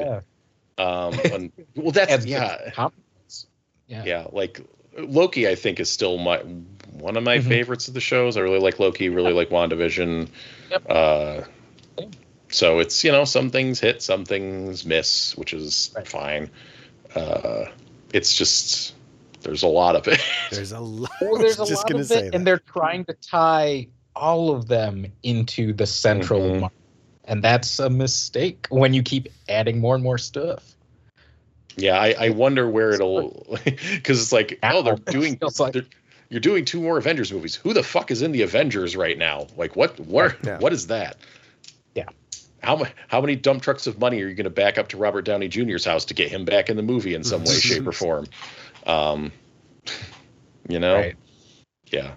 Yeah, I don't know. It's a tricky. I mean, like, I'm more watching other people watch right now. Like, I'm picking and choosing, which is, very different than what they want. They want you to watch because of this other thing. Yeah, they want you to watch everything. Yeah. I know. I mean, maybe by doing this, they're having their cake and eat it too. I mean, I think they're definitely by default going to get a lot of their audience who is going to watch everything. But then there's just so much of it. There's so much Marvel content that they're going to rope in people who are into it more casually. People like me, frankly, who, I'm interested in WandaVision, but I'm not going to watch the shows that I'm not interested in. I'm interested in Ms. Marvel, but I'm never going to watch Hawkeye. So I think really it's a win-win for them. The more content they've got, the more eyeballs they've got on their stuff. No, they're fine. I think Disney Marvel will be okay. I mean, it's one of those things that's come up where, Marvel can over-explain things a lot, and it drives me mad.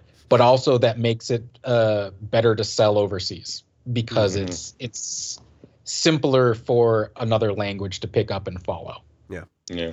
Which is frustrating on an artistic side, but they will go on and on. Yeah. Yeah, we'll see. I don't know. I'll keep watching their stuff because here I am. I mean, I'm your sucker. my frustration is just like it. You watch other stuff though. Yeah. Like, and there's a lot of people, and obviously it's really, really hard when you have kids and you're like scheduling a babysitter to do all that stuff. But I definitely know people that will only go and see Marvel stuff, and that is a bummer.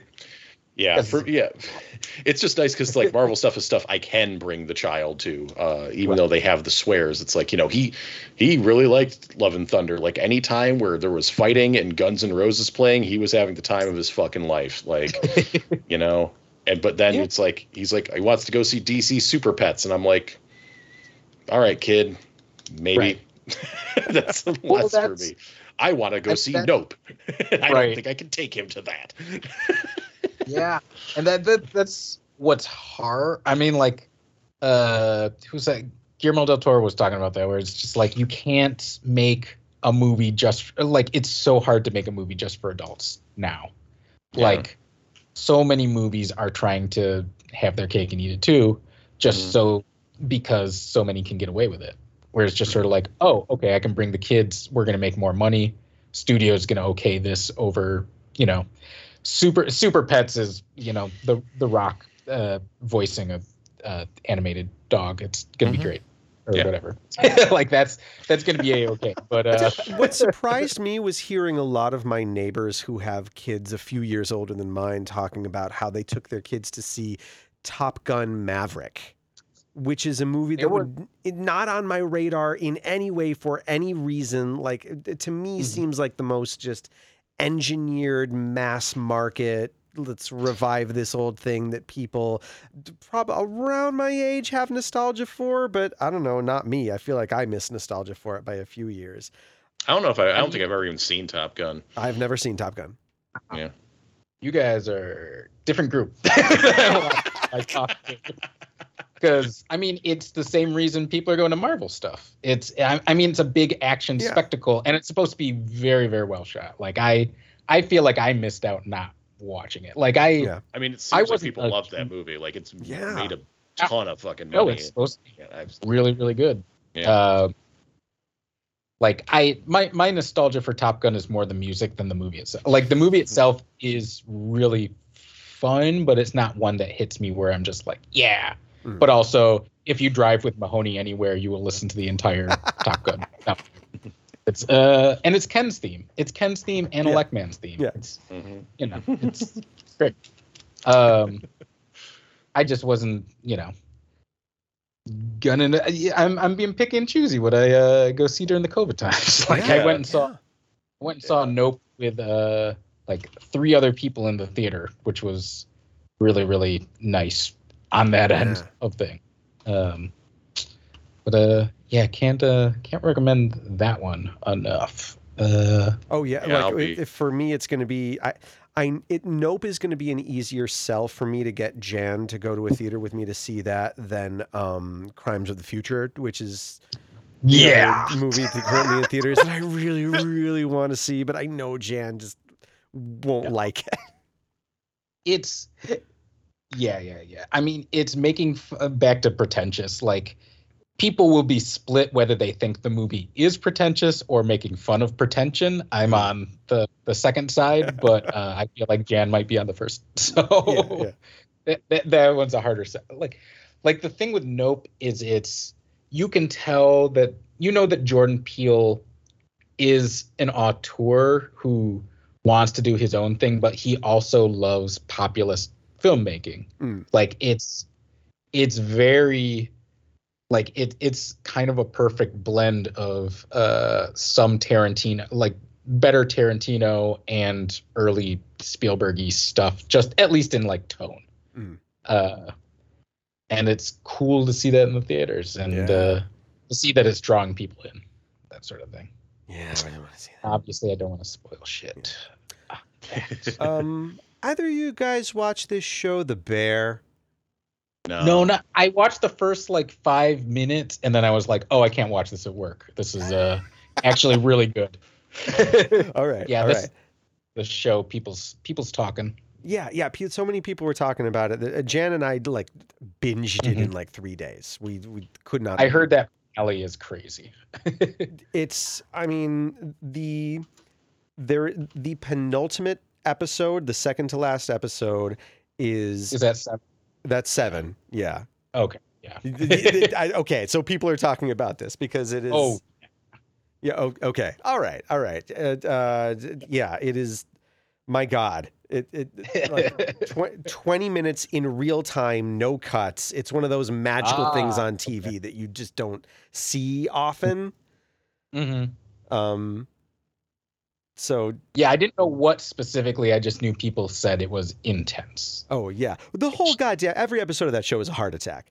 But okay. but yeah, that one episode, just man, and the whole show is great. But that one episode, it is exactly 20 minutes. It is fully real time. There are no camera cuts, and it's astounding to watch.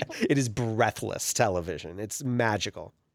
People love. That's the thing, is like you can do the long shot as a gimmick, and I feel like we've had kind of a gulf since I guess 1917 was the last one that people were talking about, and I feel like most shows kind of have like one episode where they play with it a little bit, and sometimes it doesn't. But like when because I know what that show is as well, like it works contextually. Like if it's organic, like that shit rules. Like, it's great.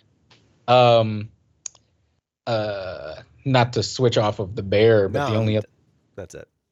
Only other show have you watched, and if you watch this with Jan, I'm dying to hear her opinion of The Rehearsal. Oh, she's dying to see it. She loves Nathan Fielder. It is the best thing right now. It is. You want to talk about yes. Oh my God. Tell me when you guys. All right. We will have watched it by the next time we have a podcast. Second episode I'm watching it right after Rampage too. Like it is AEW Rampage ends. That is the second that it goes up on Max. The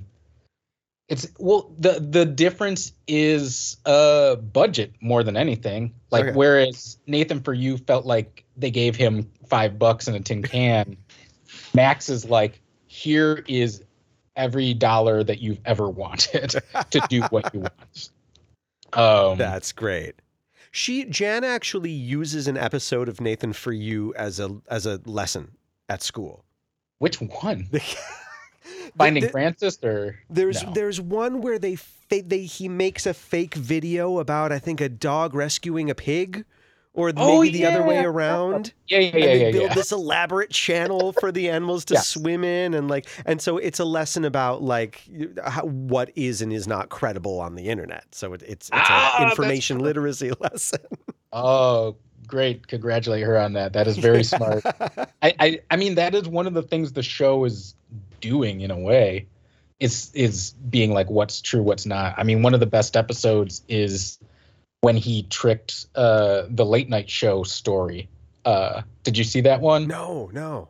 So I think it was the last season, because he's going like, well, the network wants me to go on a late night talk show and I'm nervous. So I did a lot of research about what makes a good late night show interview.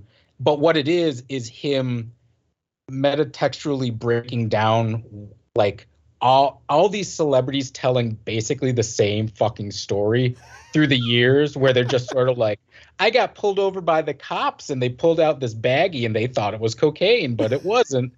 And like, so specifically, he's just like, this got the best reaction from the crowd. This happens, this happens, this happens, this happens, this happens. And then, of course, because it's Nathan Fielder, he's just like, well, I don't want to lie, so I need to make sure that this actually happens. So the whole episode is like him getting a fat suit so that this can happen. So that, like that's fantastic. But it's fascinating. And he didn't tell Jimmy Kimmel until the episode of Nathan For You aired. So they thought it was an actual interview for about a month and a half until that came. Oh, that's fantastic. I'm going to have to track that down. It's good. Yeah, so that's... we will be watching the rehearsal imminently. We just wrapped The Bear last night. The rehearsal is pretty much next on deck, so. It's also a heart attack in a couple ways, so. Wonderful. Yeah. All right. Yeah. All right. It's 10 o'clock. Anybody? Yep, it's about that time. Else? Yeah. I got to go night-night. I got to go nap. I'm going to go work tomorrow. Yeah. Oh. No fun. Oh, 12-month school employee. No summer off. Oh. Yeah, that's the life. That's the life. That's that 12-month life. That's 12-month life. No, I just get to get off whenever I want to. Which could be the summer. I just don't want it to be. All right. All right, gang. Hey, thanks for listening, everybody. Thanks for listening. We've been your hosts. We have been, and now we're something else entirely. I've been eating pizza this entire time, but I've been backing away from the mic. Have you guys been able to hear me chew? No, I did not. I did see you eating. I did see you doing some chomping. All right, so if I do this, can you hear me chew? Only when you do that. But if I'm back here? No. Nope. All right, that's the magic of a noise gate. Hardware noise gate, people. If you throw your face right up there on that mic, then I will hear the sounds of you chewing, and it's gross. But back there, you can do whatever you want with that food in your mouth. Listeners, I've got the technology, all right, to protect you. All right. That's why I do what I do. Well, that's an episode. I'm sure plotting next month is going to be fun because it's the end of August when all hell's breaking loose in mine and David's lives. Oh, yeah. Yeah, but we'll see. I'm sure we'll figure it out. But until then, we'll do it. We'll do it. Thanks for listening, and we'll catch you later. Ta. Ta.